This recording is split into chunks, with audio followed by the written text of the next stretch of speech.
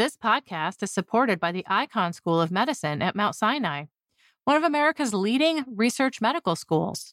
Icahn Mount Sinai is the academic arm of the 8-hospital Mount Sinai Health System in New York City. It's consistently among the top recipients of NIH funding.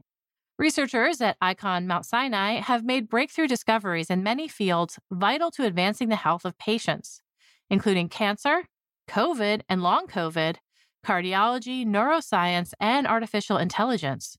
The Icahn School of Medicine at Mount Sinai. We find a way. This week's episode is brought to you in part by the NOMIS and Science Young Explorer Award. Are you doing excellent research that deserves recognition? The NOMIS and Science Young Explorer Award recognizes bold young researchers who ask fundamental questions at the intersection of the life and social sciences. Researchers who take risks to address relevant and exciting questions with creative approaches, regardless of the research outcome. Submissions are due May 15th.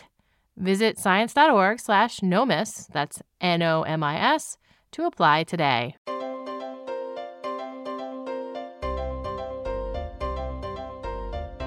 Welcome to the Science Podcast for January 11th, 2019. I'm Sarah Crespi. In this week's show, Megan Cantwell talks with Justin Reich about massive open online courses, also known as MOOCs.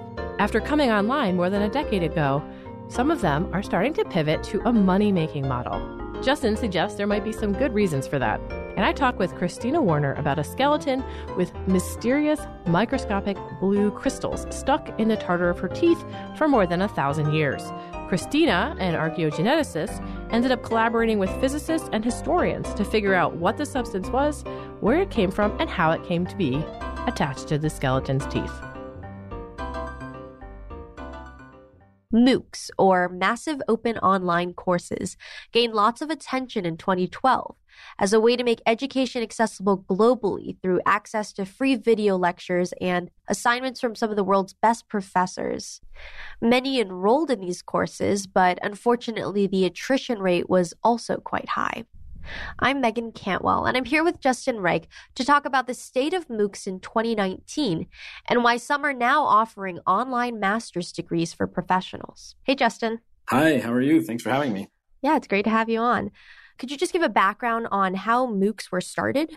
Sure. In 2006, 2007, 2008, there were a group of mostly Canadian educators who were doing really interesting innovative work with launching online classes on the open web. Classes usually had a course number at a university, but then they put all the materials online so everyone who wanted to could join in.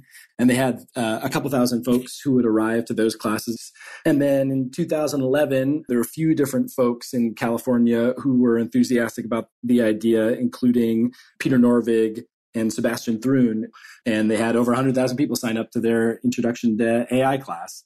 So it was sort of an idea that caught fire.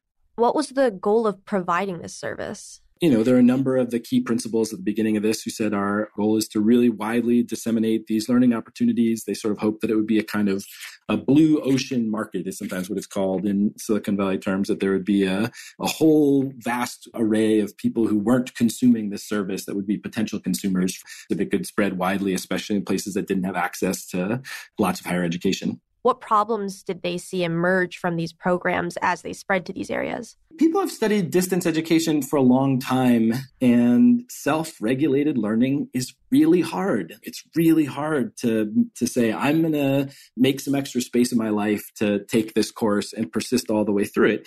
It's proven much easier to have people who already have access to higher education get access to more higher education through this kind of free, unstructured online learning than it is to sort of create new on-ramps into higher education. Although there are incredible stories of people from every single walk of life, every single background who've encountered MOOCs and had really great, powerful learning experiences from them. There's a pretty high rate of people who end up not continuing their MOOC, or soon after they start it, they stop it. Has this problem persisted or worsened over time, or has it pretty much just been a problem throughout? We have good access to Harvard and MIT data, and so we can make claims about what we see in that. Typically, about half the people who register for a course never show up or click into it at all. That's not a big deal. It's totally fine for people to indicate an interest in something and then not decide to pursue that interest. And that hasn't really changed very much. What has somewhat gone down, at least in Harvard and MIT data, is the proportion of people who return after a second year. And most of the folks who come and join a Harvard X or MIT X course don't come back the following year for a subsequent course. And that proportion of folks has gotten smaller with each subsequent year, both as a total number of people who have enrolled has gone up for a few years and then gone down more in recent years. But that's been sort of a stable trend. One of the particular challenges, I think, to courses is like when someone signs up for Twitter or signs up for Instagram, there's no logical ending point. Your feed just sort of keeps scrolling over and over again, but courses end. As that ends, people go off and they do other things. It's just hard to build a lot of growth when you have this sort of natural breaking point. Once they realized that these problems were persisting, did they do anything to address them, or was there any way for them to address it? Some colleagues and I have published some studies where we've tried different sorts of interventions based on social psychology or behavioral economics. And we've had some initial evidence that those things might work, although as we've replicated them over time, we haven't seen all of the gains that we might hope. Building a course that you can really learn something from, that really advances the science of learning, is much more resource intensive than just getting a course out there that teaches some people stuff. Universities are typically trying to take the budgets they have to make new courses and to spread them widely across lots of different groups so that the money's spread fairly and so that lots of courses can get made.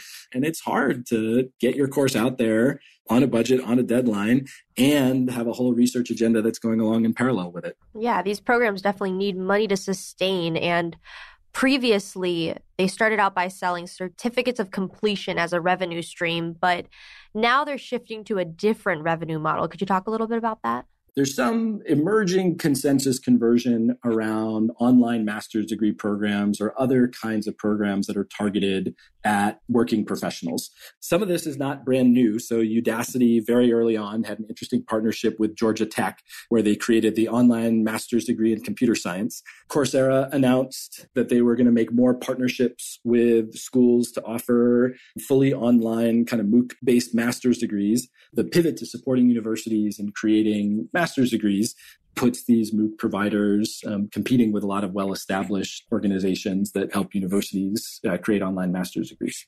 And are these MOOCs run differently in comparison to these more well-established programs? One trend might be that a lot of the established organizations that have helped universities create online courses have mostly focused on courses with staffing models that most people would recognize from older online education, that there's 20, 25, 40 students in a class, that there's one instructor, that there's some sense of connection, that there's not at all the scale that you see like in the Georgia Tech online computer science masters, where they're really trying to do a combination of automating quite a bit of the instruction. And then, some interesting labor models where Udacity has a network of people around the world that grade people's assignments. There's not one TA sitting at Georgia Tech, or there's not 30 TAs sitting around a table at Georgia Tech who are grading all these things. They're taking advantage of crowdsourcing and sort of other models to try to find new economies of scale in teaching. So this pivot to professional degree programs with MOOCs, has there been any comparison yet between the retention rate with these programs versus more well-established programs? No, and it's going to take a while because the programs are designed to complement working professionals. We have under review right now another paper that we're doing, which is a review of MIT's first MicroMasters program, the supply chain management program. And the amount of work that people put into these classes sort of in the corners and nooks and crannies of their lives, just people describing to us like, I go sit at my desk at lunch and I fire up some videos, like I stay after work late into the night doing these things. So it's pretty hard to make it a kind of full-time commitment the way that these are set up. As a result, it's a little bit tricky to figure out when people have attrited from the program, when they've really left. It's not necessarily a bad thing if someone's poking along at one course a year and it takes them a lot longer to finish, but they are able to do that and they meet their goals. One thing that might be a good thing is that if the costs of these programs are reduced, and you're paying them per course or credit, then the risk is also distributed. You're not sort of paying up front for a big program and things like that. So overall, would you say that the programs through MOOCs are more affordable than these other online degree programs? And the target audience for the MOOC programs are different than the traditional online programs? There's one study that's out on this. And again, it's with this first sort of Georgia Tech class.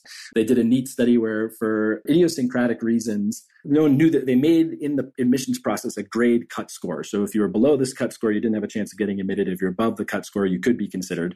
And of course, people just above and below that cut score are not actually different from one another. It's there's a sort of a bit of randomization. So you can look at people on either side of that cut score and see sort of what happens to them. And the people above the cut score who go in, many of them went into the Georgia Tech program. And the people who didn't get into the program, they didn't pursue other options. So the argument that Josh and his colleagues make is that this is sort of genuinely creating new kinds of pathways for people. How big the demand is kind of remains to be seen, but it's an interesting model. So what do you think is the future of MOOCs given this pivot to professional degrees? My colleague Mimi Ito says that people often hope that new technologies will disrupt existing systems. And oftentimes, new technologies get domesticated by existing systems. And so one future you can imagine here is what you might call a sort of productive domestication, that in various nooks and crannies, mostly focused on sort of professional education, master's degree programs, there are some ways that already educated people can get some cheaper, more efficient, more sort of aligned with their work-life schedule degrees through these programs. If we saw that as the case, one good lesson that might emerge from that is that as there are sort of inevitably new technologies that catch the attention of education administrators and education policymakers, a good stance to take is something along the lines of, there's probably like neat ways that this new technology can help us do what we're doing better in particular kinds of ways. But it's unlikely that any particular new technology is going to lead to sort of dramatic reorganization of higher education, particularly around the most pressing challenges of how do we support first generation students? How do we create more access opportunities in places that are physically distant from centers of higher education? Those challenges, I think technology can play a role in engaging. But in many ways, those challenges will remain sort of political challenges and policy challenges, where we make investments more so than new technologies that presage a grand reordering of things. All right. Thanks so much, Justin. You bet. Thanks so much for having me. Justin Reich is an assistant professor in the Comparative Media Studies Department at the Massachusetts Institute of Technology. You can find a link to his piece at sciencemag.org/podcast. Stay tuned for Sarah Crespi's interview with Christina Warner about mysterious crystals in the teeth of a 1,000-year-old skeleton.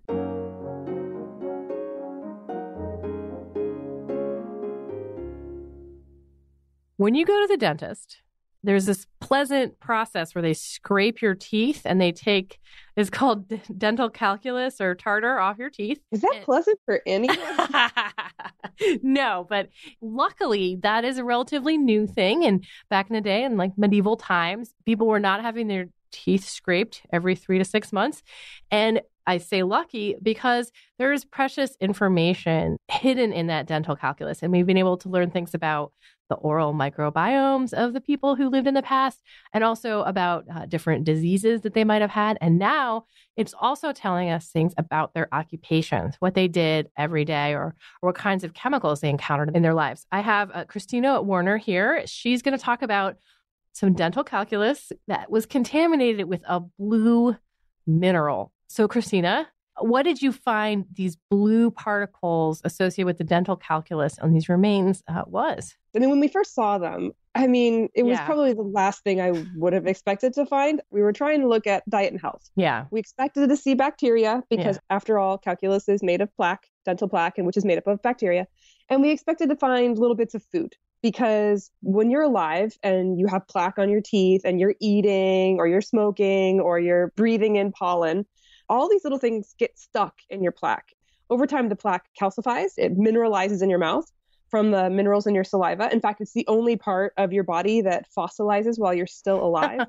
And this actually happens over and over again. These layers actually build up almost like tree rings or layers of an onion. So after you've calcified one layer, you'll form another layer of dental plaque and keep doing it.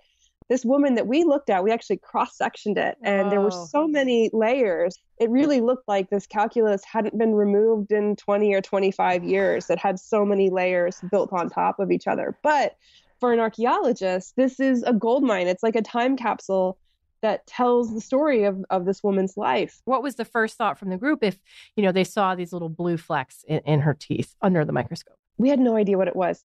We thought, could it be some sort of contaminant? Is there something in soil that's blue? Yeah, no. No, there's not. We looked into it extensively. Actually, blue minerals are very rare. They tend to be things you have to mine from deep in the earth. They don't occur in surface sediments. So we thought, well, maybe it's a mineral of some kind, and maybe it's a paint, because it was so blue. It was royal blue. It was the brightest blue. It looked like robin's eggs, tiny little robin's eggs in your teeth. I thought at first it was probably azurite. Azurite is a pretty common mineral. It's a pretty inexpensive mineral, and it's really widespread across Europe, and it was used by artists in the Middle Ages. So I was pretty sure it was azurite. It ended up being fairly complicated to identify for a number of reasons. One is, as we were looking at it, the blue began to fade and disappear. Oh, and yeah. This happened over and over again. It took a while for us to figure out what was happening, and we finally figured it out. When you want to look at calculus under a microscope, you can't just put it under a microscope. It's too compacted and you can't see anything. You have to break it up. And the usual way of doing this is to apply a little bit of weak acid, and it just dissolves the mineral enough to allow the particles to come out. It turns out that many mineral pigments are actually unstable in the presence of acid, and they lose their color. And that's what we were seeing. So that gave you a clue that maybe it wasn't azurite? Well, azurite also breaks down. We actually tested many different reference pigments and determined which were stable and which were not. So like cobalt blues is stable, but azurite is not. And lapis lazuli was not. There aren't that many blues that were available to the medieval painter. They had a quite limited access. Of the blues that they had available to them, most are blue because of a particular element. So cobalt blue is blue because of cobalt. Azurite's blue because of copper. Vivianite is blue because of iron. Lapis lazuli is actually not one mineral. It's a bunch of minerals together. The blue component is called lazurite. There's also white minerals in there called phlogopite, and also pyrite, the golden flecks that people often recognize. One thing your paper reminded me of is that in a television show, and they say, what is this mineral residue? And they just hand it to the lab, and the lab hands them back an answer. It is never that easy. You had to go through a lot of steps to identify what exactly was going on here on these teeth. So what were some of the tests that you had to subject this mineral to? Well, the trouble with lazurite, the blue mineral, is that there's nothing unusual about it in terms of its elements. It's made up of the same elements that are found in soil. They're just configured very differently in their mineral structure. And so we used a technique called Raman spectroscopy, which actually allows us to look more at the mineral structure itself. And that we were able to get a very good match for lazurite. After we had identified the blue crystals as being a match using two different methods for lazurite, we thought, well, let's test some of these white particles that ordinarily we would completely ignore. And they turned out to be phlogopite. Okay. And now lazurite and phlogopite only co-occur together in lapis lazuli. So that gave you that confidence that you knew exactly what you were looking at. But it's really surprising that that's what you were looking at. It was extremely surprising. Lapis lazuli was one of the most expensive and rarest artist materials of the Middle Ages. We did not expect to find it. I think it's hard for us to understand how expensive it was and how difficult it would have been to get there.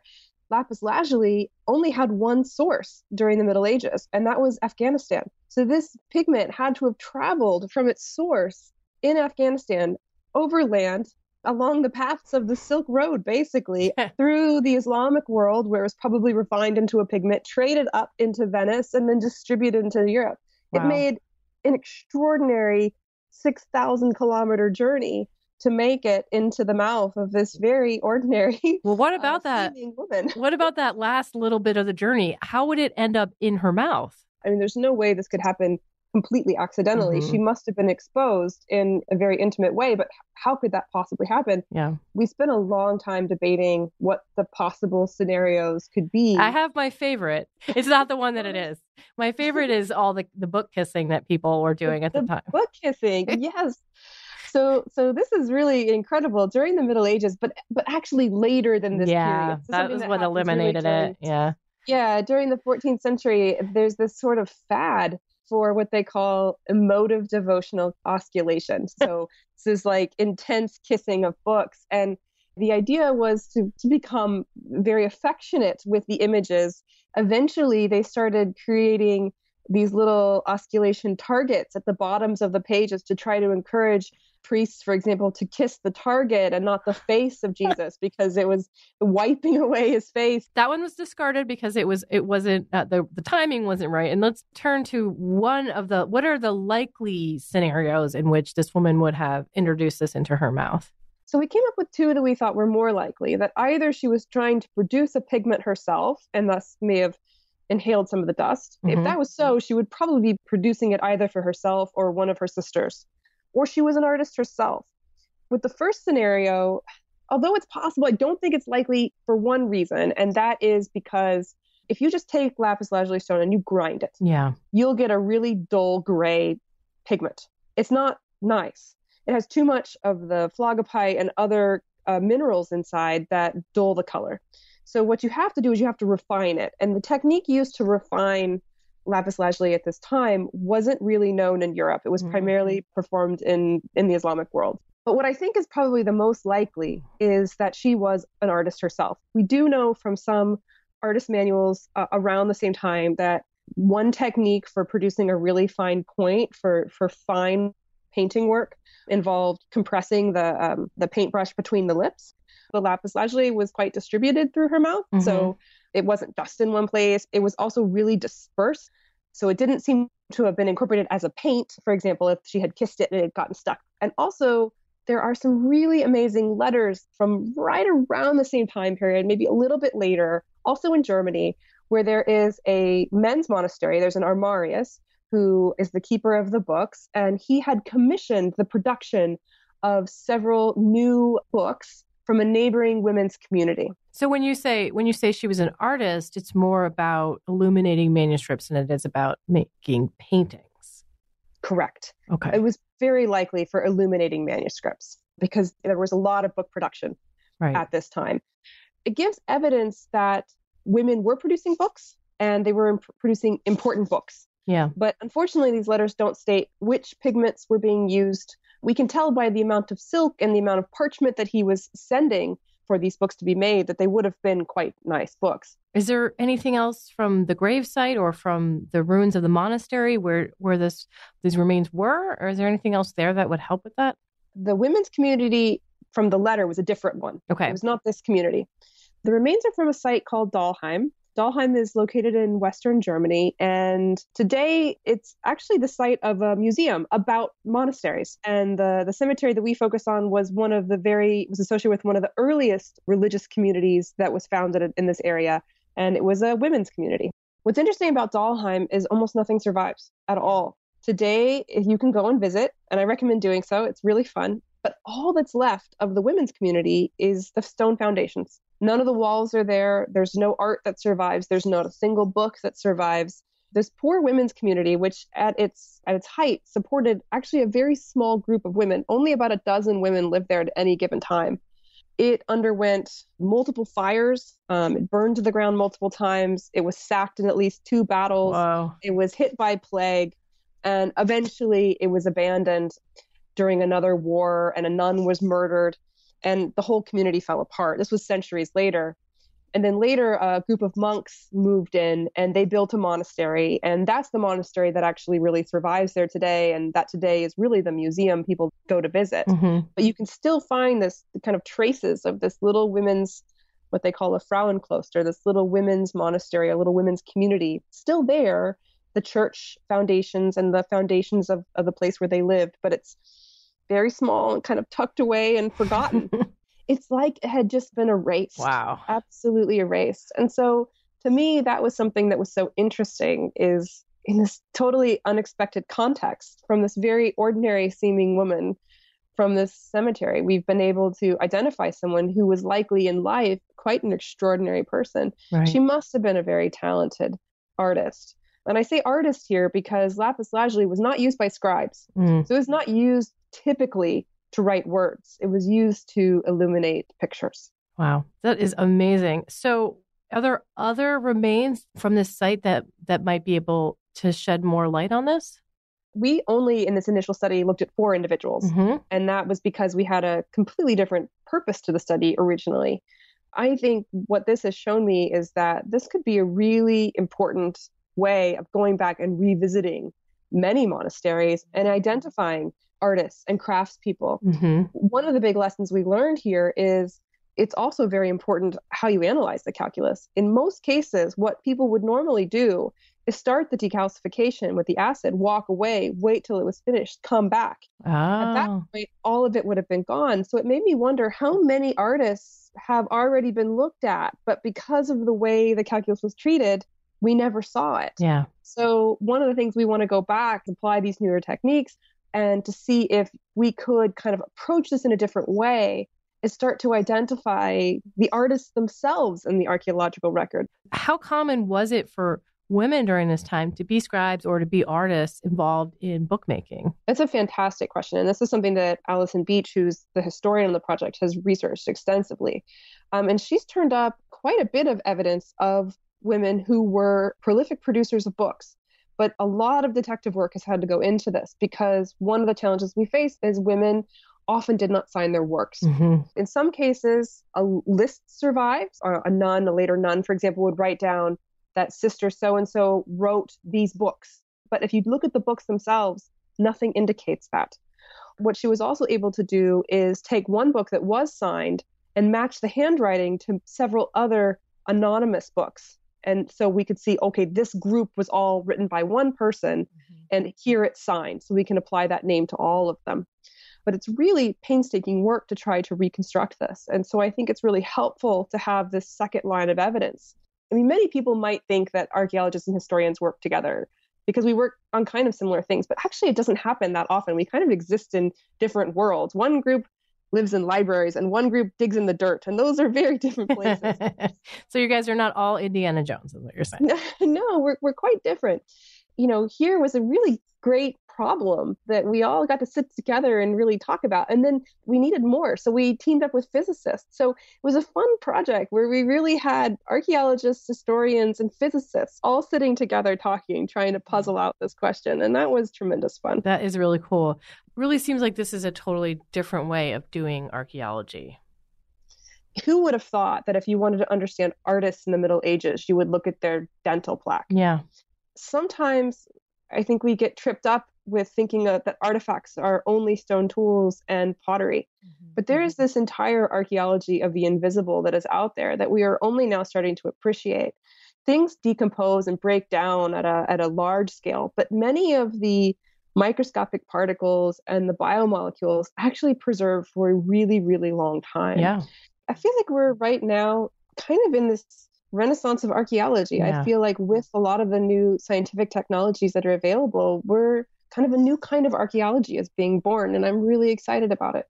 Very cool. Okay. Thank you again, Christina. This has been really fun. Thanks so much. Christina Warner is a professor in the Department of Archaeogenetics at the Max Planck Institute for the Science of Human History. You can find a link to her research and science advances at sciencemag.org/podcast. And that concludes this edition of the Science Podcast. If you have any comments or suggestions for the show, write to us at sciencepodcast@aaas.org. You can subscribe to the show anywhere you get your podcasts, or you can listen on the Science website. That's sciencemag.org/podcast. To place an ad on the Science Podcast, contact midroll.com. The show is produced by Sarah Crespi and Megan Cantwell and edited by Podigy. Jeffrey Cook composed the music. On behalf of Science Magazine and its publisher, AAAS, thanks for joining us. This week's episode is brought to you in part by Science Careers. Looking for some career advice? Wondering how to get ahead or how to strike a better work-life balance? Visit our site to read how others are doing it. Use our individual development plan tool, access topic-specific article collections, or search for an exciting new job. Science Careers, produced by Science and AAAS, is a free website full of resources to help get the most out of your career. Visit sciencecareers.org today to get started.